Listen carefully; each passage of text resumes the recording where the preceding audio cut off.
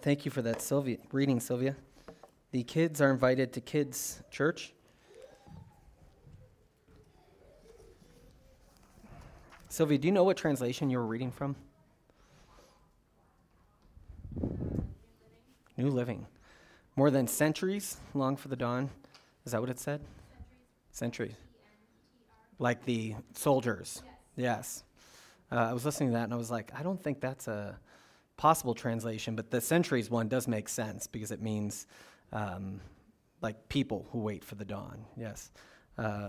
You always learn something. I try to read multiple sort of Bible translations during the week, and then every now and then somebody chooses one that I didn't look at, and I'm like, well, that's interesting, how'd they get there. This one makes sense. Are people familiar with that phrase from other one? More than watchmen wait for the morning. It's the more common way, I think, because the King James wins all the time. At least in people's memories, that's the case. Well, this is our 8th sermon in the Songs of Ascent as we sort of move as pilgrim people towards Jerusalem. We're sort of taking this journey ourselves on this way. Now, I don't know why when we do Old Testament books, generally I try to find sort of one sort of rabbi or Jewish commentator to sort of go along with, and I don't really have one on the Psalms, so it leaves a little bit of a gap there. But this Sunday I was reading somebody who finally pointed out that the Psalms of Ascent might have been recited. There's 15 of them, one for each step on the movement of the steps from the outer court of the temple to the inner court of the temple.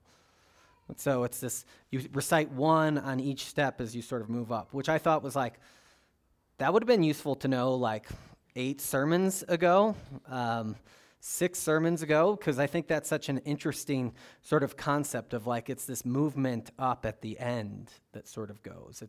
It's our body sort of going from this outer place into this inner place. And as you see in these final Psalms, that's going to become more clear, especially with the benediction that ends it.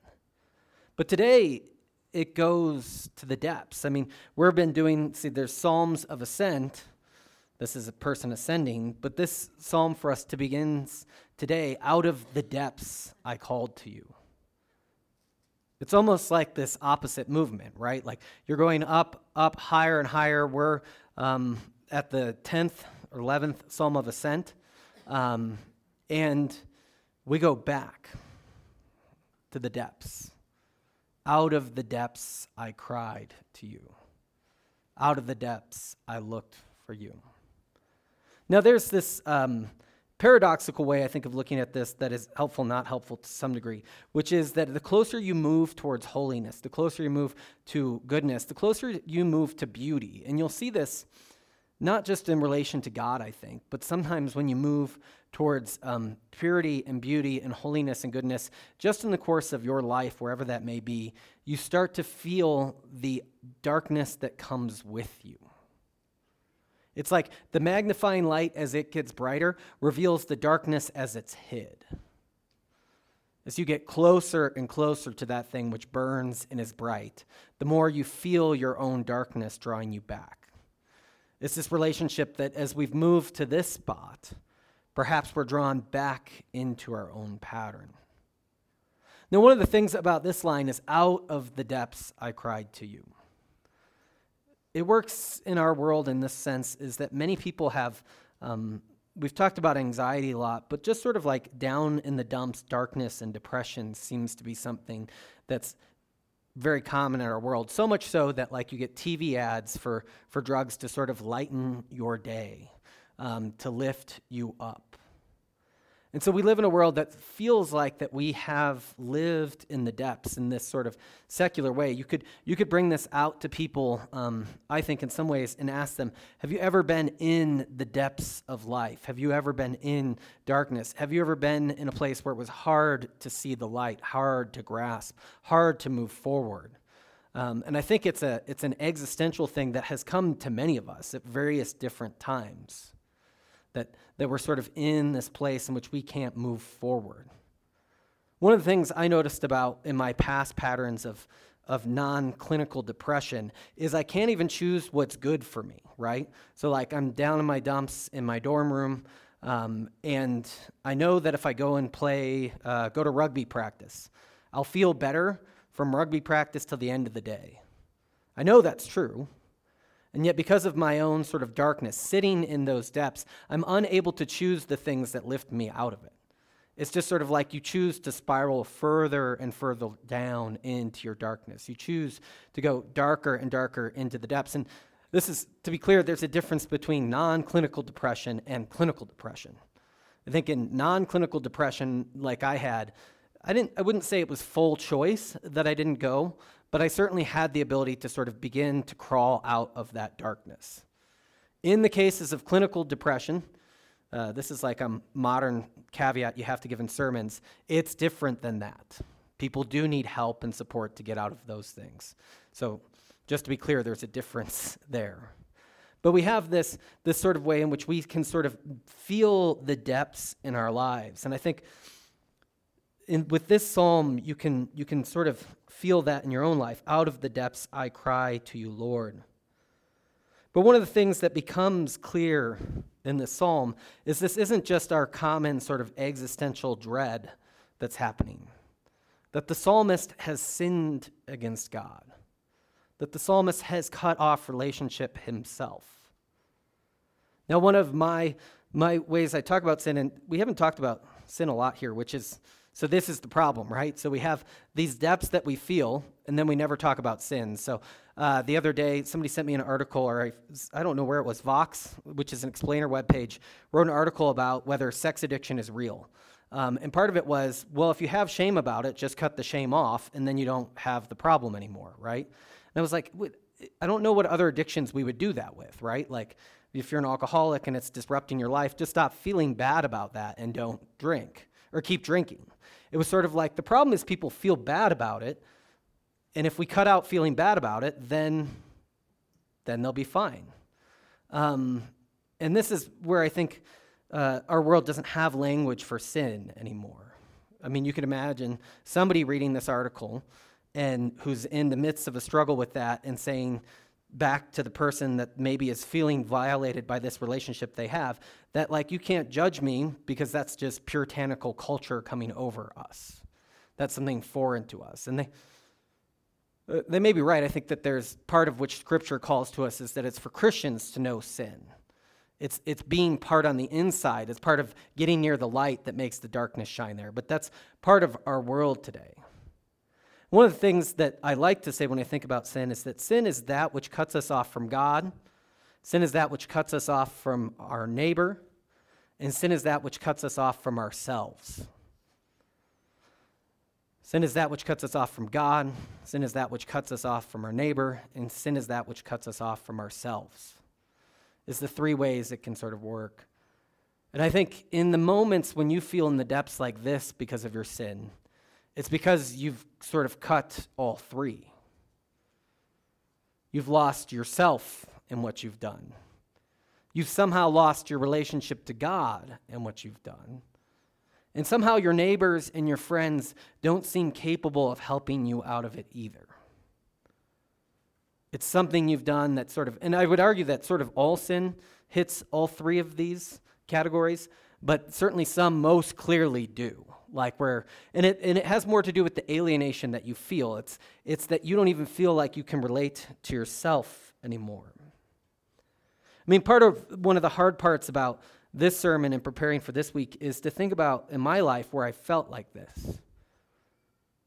Where out of the depths I cried to you. And it's not exactly easy. There was a commentator who pointed out that this psalm is one you write after, not in the midst of the depths. It's not as easy to have this articulation when you're stuck in the depths. But when your life has been lifted out of it, you can begin to testify that out of the depths I cried to you, Lord. Lord, hear your voice. Let your ears be attentive to my cry for mercy. One of the things that we miss in sort of our translation is that depths, I should note, last week we had the problem that comes from the oppressors on the outside. This week we have the problems that come from the inside in the psalm. But one of the things I think we miss when we read the psalm in English is depths just sounds like a deep place. But in the Psalms and in the scriptures, particularly the Hebrew scriptures, when it uses depths, it means the deepest place. It means akin to Sheol, which is the word that we would translate hell or underworld. It means out of the lowest parts of the earth. It's a place in which the psalmist question, can God even receive praise from there? You're most likely familiar with psalms that say God even hears us in those darkest spots. One of the things at Bible study this week, one of them is the House of Defiance that meets in Rifle is going through the Psalms before we preach on them. And one of the things we talked about in relation to this was, and then I lost it because I was trying to remember which House of Defiance it was. Anybody who was there, could you fill in the blank? I didn't give enough details. We talked about this sort of like what this depths means something like chaos and darkness. It's this cosmic threat on the outside. Like, we compared it to Jonah, too.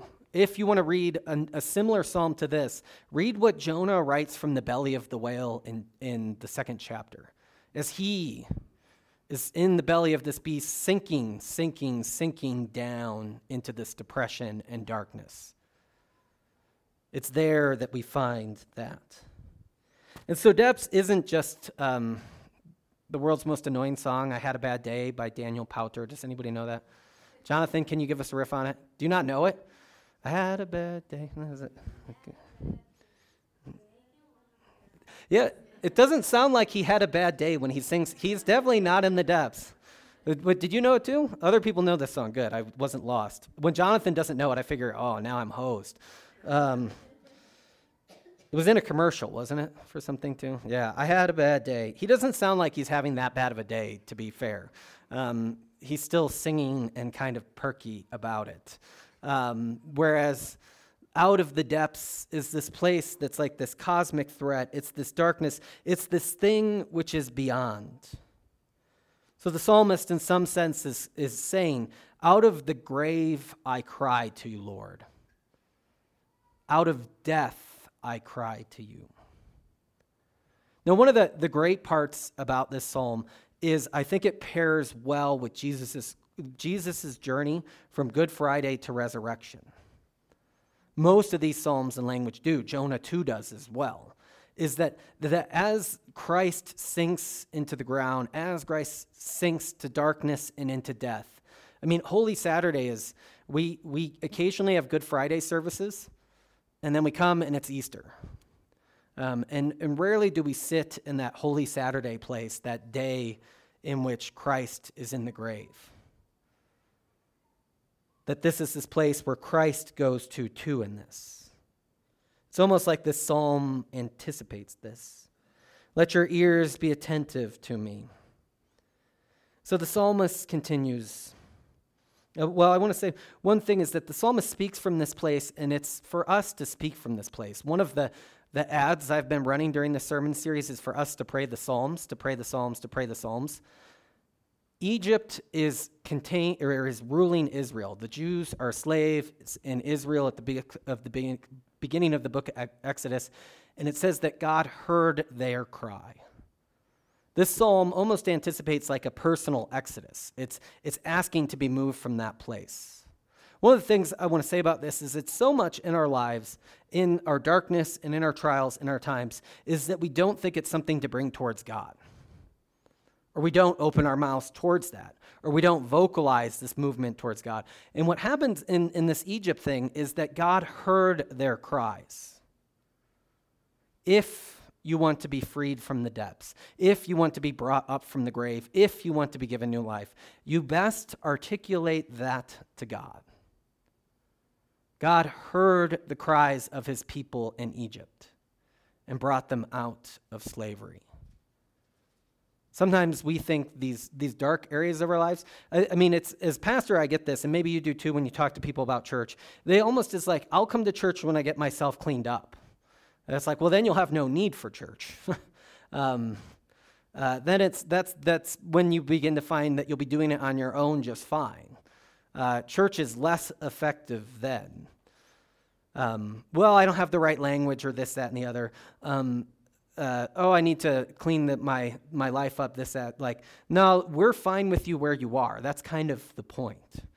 And our hope is that if you come and join us, you'll find that a whole lot of us have either been there or are there, and we're journeying together in this place.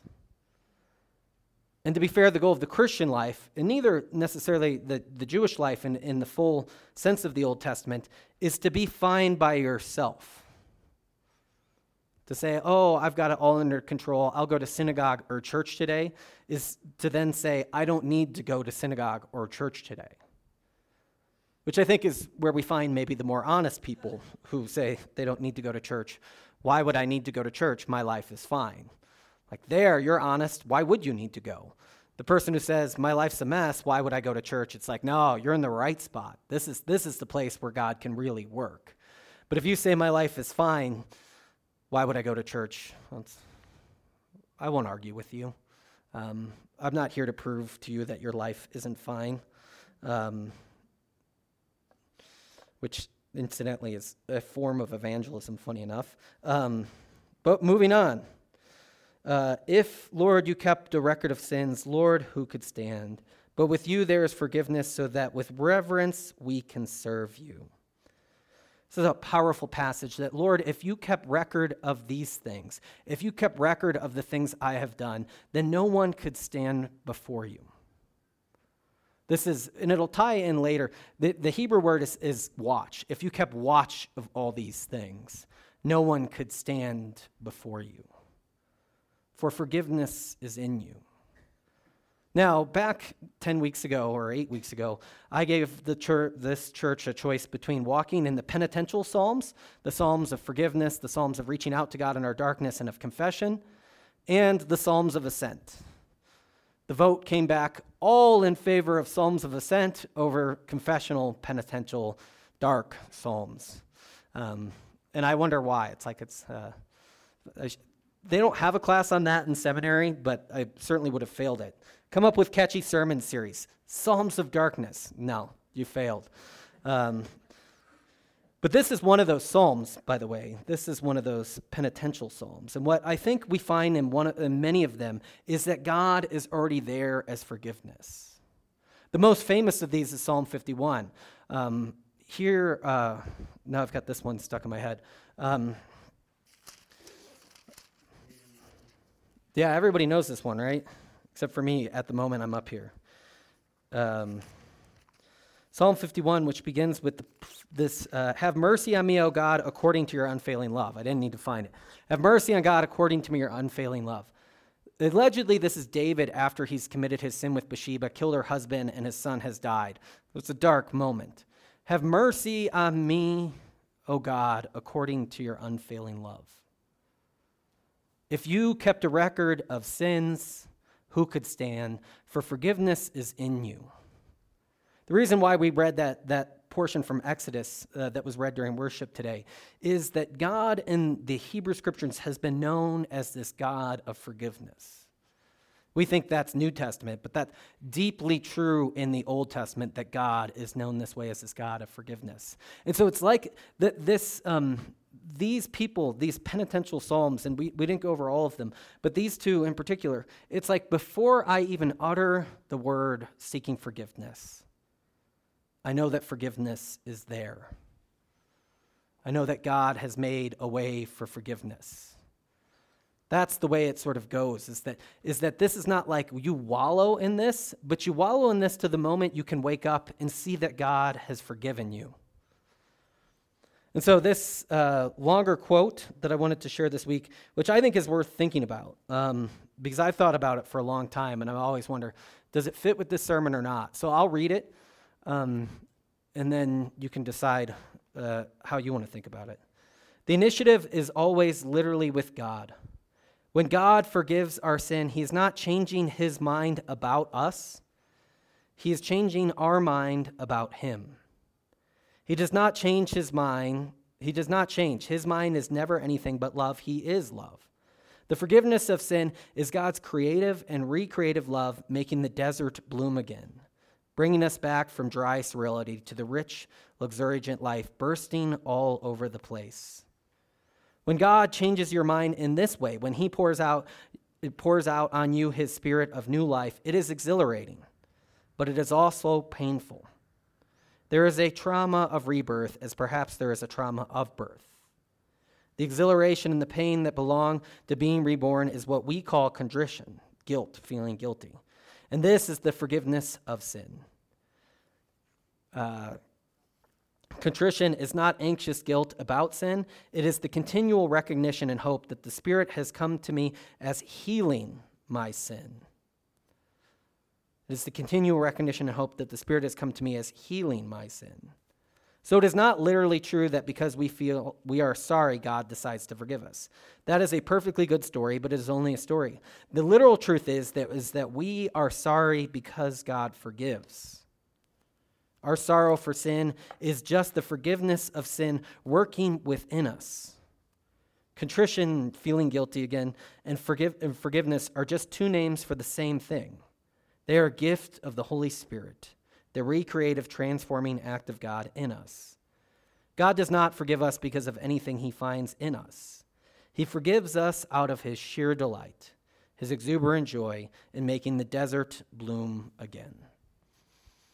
God forgives us for rising us out of the depths, not because we're changing God, but because God is one who rescues people from the depths.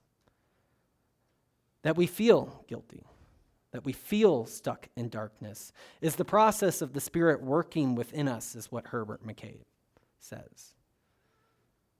But we know we are feeling that because God will lift us up. God will restore us. God will bring life to us. God is one who forgives sins so that we can with reverence serve you. Now this is a great line here. We can with reverence serve you, which one of the translations we used at the house church said with the fear of God, that we will have fear of God. And Scripture tends to, particularly modern translations, try to take away the fear of God sort of language, even though it's the best translation because we have bad connotations of what the fear of God means. I'm a defender of the fear of God, but we're not going to get into that today. But I do want to say this, is that God's forgiveness here is that if the world is ruled in darkness and sin and death and addiction, if the world is a place where it seems like evil people always win, if the world is a place where darkness seems like it has the final word more often than not, and that we're bound in these cycles of depression and depths, the fact that God can forgive this means that God is more powerful than that. That God can forgive this darkness means that God has more power than that has. And you've probably potentially seen this in your life in real tough moments of forgiveness. Whether you received it, whether you did it to somebody else, is that in these points in where it's clear that you have or they have the ability to take what is theirs, to chop off the hand, to push you out, to leave you into darkness, and yet they forgive or you forgive, the power seems to have changed. Something different has happened in the room. What can you do to the person who forgives you? It's almost like forgiveness has its own power in itself. This is why Jesus comes as meek. We want to continually chase more and more power to have over people. But it seems like in forgiveness comes freedom, and in freedom comes this ability to be more than you are. But in you there is forgiveness, Lord, so that we can receive and serve you. This is what the psalm proclaims for us. God's being in his mercy. Now this is one I obviously had fun with. I will wait for the Lord. My whole being waits for the Lord. More than watchmen waits for the morning. More than watchmen wait for the morning. More than watchmen wait for the morning. More than watchmen wait for the morning. I won't read the whole slide. You can keep reading if you want. More than watchmen wait for the morning. The psalm here, the language is playful. It almost invites you into the process of waiting for the morning. My whole being longs for you. More than watchmen wait for the morning. And it says it twice in most translations. There's a way you can say it once with the Hebrew, but most English translations repeat, more than watchmen wait for the morning, more than watchmen wait for the morning. You're being invited into that place of waiting and watching and of hope with this psalm. For God's forgiveness, for God's mercy to show up, for God's goodness to be there. See, there's two observations I want to make on this. The first is that wait plus watch equals hope. That if we wait and we watch, we wait in hope. But the second is this, and maybe I didn't need that slide. It seemed good at the time. 2 seconds. Didn't take longer than 2 seconds to do, though, plus for me. Is that we wait for the dawn. Now, hope in our world is a bit like this, is that, do you think the Cubs will win the World Series next year? I hope so. Do you think you'll get that raise, this new job? Do you think you'll find this new path? I hope so. Which means it would be good if it happened, right? But what the psalm doesn't say is hope in this way. He doesn't place us into this. It might happen. And I think this is where Christian hope struggles today, because we live such flat lives. Is God true? Is the resurrection true? Is God going to renew this earth? Is God going to put this back together? Is God going to raise me from the depths? Is God going to take the desert and make it bloom again? In McCabe's quote, I hope so. But what the psalm says is more than watchmen wait for the dawn. The sun is going to come up. The dawn is going to be there. So if you're on night watch on the wall, which I think is a Game of Thrones reference, or if you're on night watch at a job or a camp, God, please don't be the person who has to do that at a youth trip. But if you're at any of those things, morning is coming. It's not a question of, I hope so. It's like, this is about the same way. He sees me, he does that. That this thing is going to happen. It is going to be there. The earth is going to turn. And the better thing is this, is that when you're caught in the depths and you're waiting and you're hoping in this place, you don't turn the earth. You don't make it come back around. You wait for God's forgiveness and light the way the watchman waits for the morning. It's not up for you to make this go. So many of us, we live in Colorado. What do you do when you're lost in the woods? Stay still is generally the best advice. Don't do anything. What do you do when you're lost in the depths of darkness and you know this God who forgives and raises and brings back up? There are certainly things you can do, but the act of forgiveness, the act of new light coming on this place, the act of there being a new dawn, that you wait for the way the watchman waits for the dawn. And to go back, I noted that watch word in the Hebrew. If, Lord, you kept a watch of sins, then it actually is that we watch for the forgiveness of the morning. God doesn't watch the sins, but we watch awaiting that consummation of all things, the goodness and the renewal. The daybreak, the early church obviously did a lot with this part of the psalm on that this is the morning of resurrection. Jesus is raised at the first light on the third day. This is the Easter good news that we await. And so if we've seen it in part in the resurrection, we await its fullness coming on creation in the new day, when God will renew all things. And so in the final verses, the psalmist turns towards teaching, which is similar to Psalm 51, is that if you knit these bones back together, I'll teach sinners your way, and I'll teach this song, and we'll learn together. At the end of this psalm, the psalmist speaks to his people and says, Israel, church, put your hope in the Lord, for with the Lord is unfailing love, and with him is full redemption. He himself will redeem, church, Israel, from all their sins. This is why I think you write this part, at least after you've been rescued from the depths, after you've seen the goodness of God, after you've made the term, is because he instructs the congregation then. Look, as I've been raised up from the depth for you, remember to put your hope in the Lord when you're caught in darkness and despair without a way out. For in the Lord is unfailing love. And his goal, his purpose, is not just to redeem a little of it, but full redemption. What did the Message say, Chris? To buy back everything. I think it was something like that. To redeem it all is sort of like to put it all back together is God's purpose. He will redeem church, Israel, from all of their sins. So it is good news for us, it is good news for Israel, that God is God who hears from the depths, lives and has his power and forgiveness. And we're awaiting as the sunrise of a new dawn. Let us pray.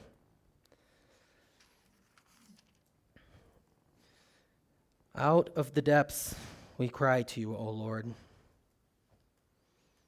Lord, hear our voice, and let your ears be attentive to us, to our cry for mercy. Lord, if you kept a record of all that we've done wrong, who could stand? But with you there is forgiveness, so that we can with reverence serve you. I wait for the Lord. We wait for the Lord. Our whole being waits, and in this hope, in this word, I put my hope. I wait for the Lord more than watchmen wait for the dawn, more than watchmen wait for the morning. Let us put hope in the Lord, for with the Lord is unfailing love, and within him is full redemption. He himself will redeem this place from all its sins and fallings. And so let us pray together the prayer that Kim opened the servants list. When we realize the depth of sin, O God, we are driven into dark despair. It is only realize the height of your mercy.